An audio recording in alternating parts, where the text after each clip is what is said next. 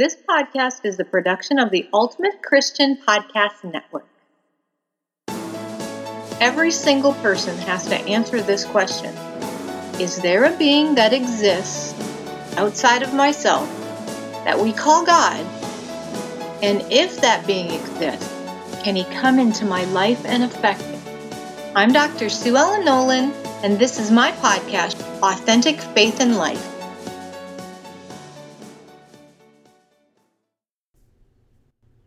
Welcome. Nice to have you here. I'm Dr. Sue Ellen Nolan, and this is Authentic Faith in Life.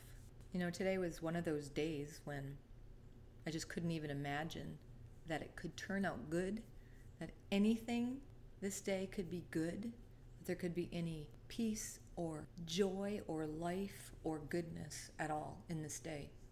It was a very stressful period of time recently, a lot of crisis happening in my life, some losses, and some suffering, and it took me to a low place where I haven't been in about a year. And quite frankly, I definitely didn't think that there would be much good in the day today. But you know, there's always a plan, and you know, I've always said I don't like the saying that things happen for a reason. I've had so many things happen in my life that just have consistently seemed useless and pointless. So I kind of changed my belief in that adage a few years ago that things happen for a reason. I actually don't believe that anymore. What I believe is this, that things happen in our life, things that are radical, overwhelming, unexpected, traumatic, crazy, insane, that leave us on a roller coaster that we have no idea which way is up and which way is down. They happen. We hold on, we take a breath, and we get through them. We get angry, we get frustrated, we get ugly. We're very human. We can be very human. Being human is okay. It's how we're created. We have emotions, and God gave them to us for a reason. And during these times, what I hold on to is that I can make a choice, and I can choose to bring God into my situation, whether I feel like it or care or feel more like self-destructing than doing anything positive, whether I care whether God exists or not, and whether I care particularly about the outcome of something in that moment and instead just want to run screaming. But what I've discovered is if I simply make the choice to bring God into something, whatever is happening, whatever crisis it is, whatever moment it is, whatever unreasonable event that it is, if I bring him in, he will be the one to make it reasonable, sustainable, tangible. And not only that, he always brings a bonus into it and makes it incredible. It's what he does. And today was one of those days. As I said, woke up with many losses, things that I can't recover and feel like I won't recover from anytime soon. But I made a decision. I'd missed Mass, but I did have a friend go to Mass and text me later that she had received Jesus on her knees for me and for my daughter. So she stood in with spiritual communion for myself and my daughter for events that are happening in our life. But I did choose to run. I was going to go on a violent run, which means that I would have a little bit of coffee, a little caffeine beforehand, and I would run hard, and I would run long, and I would endure, and I would sweat, and I would burn off anxiety, stress, fear, grief, anger, all of those emotions. I would burn them off in a sort of run of desperation. And I did that. And here's the thing, at the same time I actually called out to God, because that's what he asked us to do. If we want things to become reasonable, then bring him in. He is the one that makes them reasonable. So I called on him. He gave me this song. The song is "Oh My Soul" by Casting Crowns. And it was truly exactly the song that I needed to hear. It was a salve to my soul. The song talks about being weary and fearing losing control for things that you didn't see coming, things that you can't blame anybody for, but they just happen. The song asks us to do one more day and let him make a way for us. And it doesn't promise that it'll all work out in the end, because it talks about being in the valley. But in that valley, God is breathing on us. He's breathing on our dry bones, the song says, relating to Scripture. And there will be dancing, as I love to do sometimes when the Spirit moves me. I was running, and I was running like I was dancing. because God had shown up for me in those moments, and he had just proven to me again that he's real, that he'll come into my life, and he affected it this way. He brought me some peace, he brought me some joy, he brought me some contentment. I felt heard. I felt like I was understood. I felt like the true crying out of my soul was being heard. Especially the line that said, "No one would blame you, and no one will see if you stop believing." Because isn't that what we do? As soon as something tragic or difficult or a crisis or a really tough day happens, is we stop believing. We simply stop believing. We don't believe that God is real. We don't believe that he'll come into our lives. We don't believe that he even cares. So I did just a simple assent of my will. I just assented to believing. I just assented. And he showed up. He showed up in this song. But it gets better than that. I go home after my run. I get home and I get a text from a friend who's in a very dark place. And this friend is crying out, and she says to me and another friend basically that she's not one to reach out for help when she's having a hard time, but she is at this point, in this moment. And so what do I have? I have a song that God's just revealed to me that proved to me that he was showing up in my life and that I should still hang on one more day. I sent her the song, told her it obviously was for her as well. It helped to get her through that moment. She still cried, she still grieved, and she's got reason to grieve. She still called out to God. She still was angry. She still was frustrated. She still had fear. But because God gave me something to show me he was real, I could give her something to show her that he was real. And that's what he does. The Feast of the Visitation shows this to us so clearly as a model of our fellowship as women, and how God shows us that fellowship is a way that we can journey through the trials we have in life on this earth with each other, and that when we share in these trials and suffering and crises with other women, he will show up in it. Let's look at the visitation and what happened. Here's Mary, a young woman who's had an angel appear to her. This angel has told her that she's going to bear the Messiah into the world. Now, number one, an angel showed up for her, which would be a spectacularly terrifying event. And we find that it is, because in Scripture the angel says to her, "Be not afraid." And then he gives her more information. In fact, outstanding, unbelievable information. And the angel says that she will bear a child into the world, and this child will be the Messiah. He tells her she's full of grace, and that God has found favor with her, and that she would conceive a son, the Son of the Most High, and he will be given the throne of his father David, and will reign over the house of Jacob forever, and its kingdom will have no end. We know that Mary gives her fiat in such a beautiful way. She assents to this calling from God the Father. She assents to it, and she gives her yes in a magnificent and spectacular stepping out in trust that we can only imagine. And then she does what most women do. She goes to another woman. She connects with her cousin Elizabeth.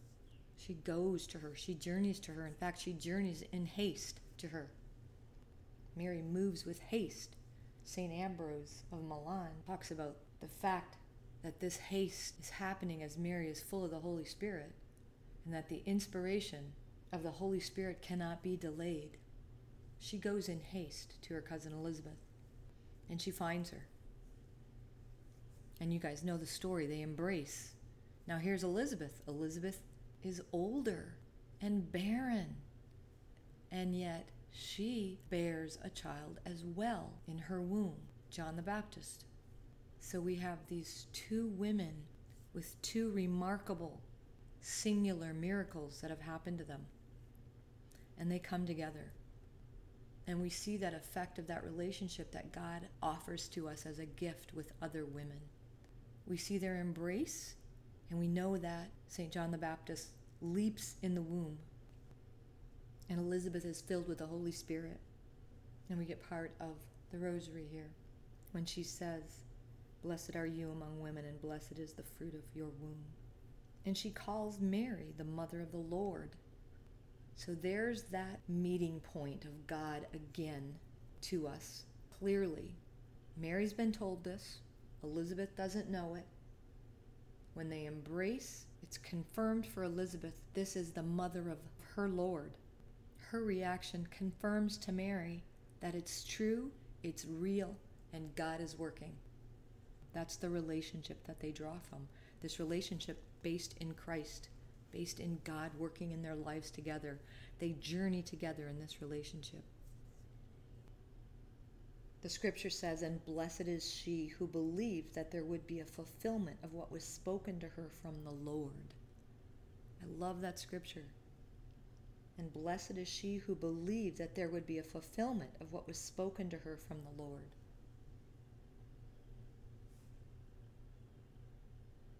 So that's the connect right there. That's our relationship with other women. When we journey together and we share the daily miracles, the daily happenings that God gives us, we call them consolations, the places that God shows up in our daily lives. When we share them with another person, they confirm for us that there would be fulfillment of what's been spoken to us. They confirm that. And when that confirmation happens, that consolation of grace flows into the moment. It flows into our bodies and it flows into our souls. And we understand that God is real. That's how we journey together. So this morning when I was violently running, in order to burn up this stress and this crisis that's happening, and God gave me this beautiful song that just reached my soul and filled it with grace. Then when I was able just to send that same song to my friend who reached out today, because she is in a much more tremendous crisis than I could ever be in. And God touched her and showed her that He's real and He's working. He's working in our relationships and He's working in our lives. So my day got way better. It got way better because I got to see that God was real. I truly did not think that this day could be a good day. But just like God does, He came into it and He proved me wrong. He proved me wrong because He's way bigger than me. Here's the thing. These always seem to be at the foot of the cross moments that He shows up. And that's how He works. The song talks about us being in the valley. We're not on the mountaintop during these times. It's when we really need our friends. We really need our support. We really need women that are serving God to share these stories with, so we can draw on the fact that God is working in their lives and working in ours, and will confirm that. My friend that received communion for me and my daughter this morning confirmed that God is real and that He will give me grace. And I hope I confirmed for my friend who's suffering an ongoing period of grief at a tremendous loss that God is real and that He's working in her life. That's what we're supposed to do as women. Mary and Elizabeth were both full of life, full of grace. Elizabeth was filled with the Holy Spirit during that interaction. They're bearing life under their hearts in their pregnancy, which is what we do as women. We get to co-create with God, and we bear mankind into the world. We bear mankind under our heart into the world. Mary's fiat comes from deep in her heart. That's where God meets us. He meets us in our heart. He doesn't meet us necessarily in our intellect. This is about our spirit. Remember, we're body, mind, and spirit. We are the three in one. St. Thomas Aquinas. The whole person, 3 in 1. God works in our mind, absolutely. He works in our body as well, and He works in our spirit.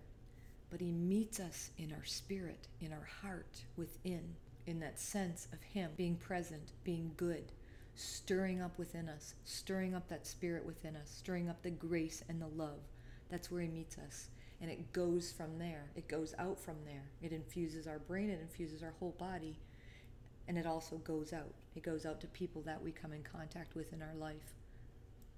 We are the visitation for others, especially our sisters that we're connected to in Christ. I'm going to read to you from Scripture in Luke, Mary's song of praise, her Magnificat, after her and Elizabeth came together, and it was confirmed for both of them that God was real and what had been told to them would be fulfilled. It's the same thing that happens to us when it's confirmed that God is real and what He's told us can be fulfilled and that He's working in our lives. It goes to the soul.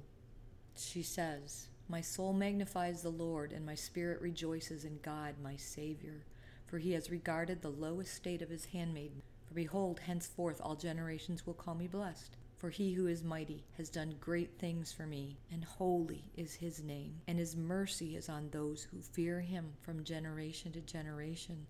He has shown strength with His arm. He has scattered the proud in the imagination of their hearts. He has put down the mighty from their throne, and exalted those of low degree. He has filled the hungry with good things, and the rich He has sent empty away. He has helped His servant Israel in remembrance of His mercy. And He spoke to our fathers, to Abraham, and to his posterity forever." Here's the last little bit of what happens when we know God is real and that we believe in the fulfillment that's spoken to us from the Lord. Here's what happened to Elizabeth at the time of her delivery when she gave birth to her son. They came to her on the 8th day, as was the Jewish tradition, to have the baby boy circumcised and named, and they all agreed that his name should be Zechariah after his father. But Elizabeth said, "No, not so. He shall be called John." Of course, they said to her, "There's no one in your family named John." So they turned to Zechariah, who had been told, obviously, of the interactions between Mary and Elizabeth and the miracles that God had shown in their presence together, the confirmation that He was real and He was working in their lives and something spectacular was happening. And they turned to Zechariah, who has witnessed this from his wife and his wife's cousin, and he asked for a writing tablet and wrote, "His name is John." And it says that his kinsmen all marveled, and all these things were talked about through the hill country of Judea. And all who heard them laid them up in their hearts, saying, "What then will this child be? For the hand of the Lord was with him." So that interaction that happens between Mary and Elizabeth, of course, is witnessed and heard by Elizabeth's husband, Zechariah. And he's moved to give John his appropriate name. And all of their kinsmen and their neighbors throughout Judea could marvel at what had happened to them, that God had worked in their lives, that God was real and something spectacular was happening. That's how God works. As St. Ambrose of Milan said, the inspirations of the Holy Spirit will not be delayed, and also the intentions of God will not be denied. He will make a way. He will make it happen. He will make your day grand. He will bring you from the depths of the valley. He will hold you up. You will exalt His name, and people will hear it, and they will wonder, and they will want to know. And blessed is she who believed that there would be a fulfillment of what was spoken to her from the Lord. This is Dr. Sue Ellen Nolan with Authentic Faith in Life. Thank you for joining me today. I'm Dr. Sue Ellen Nolan at Authentic Faith in Life on the Ultimate Christian Podcast Network. You can find out more about me and my workshops and speaking events at authenticfaithinlife.info.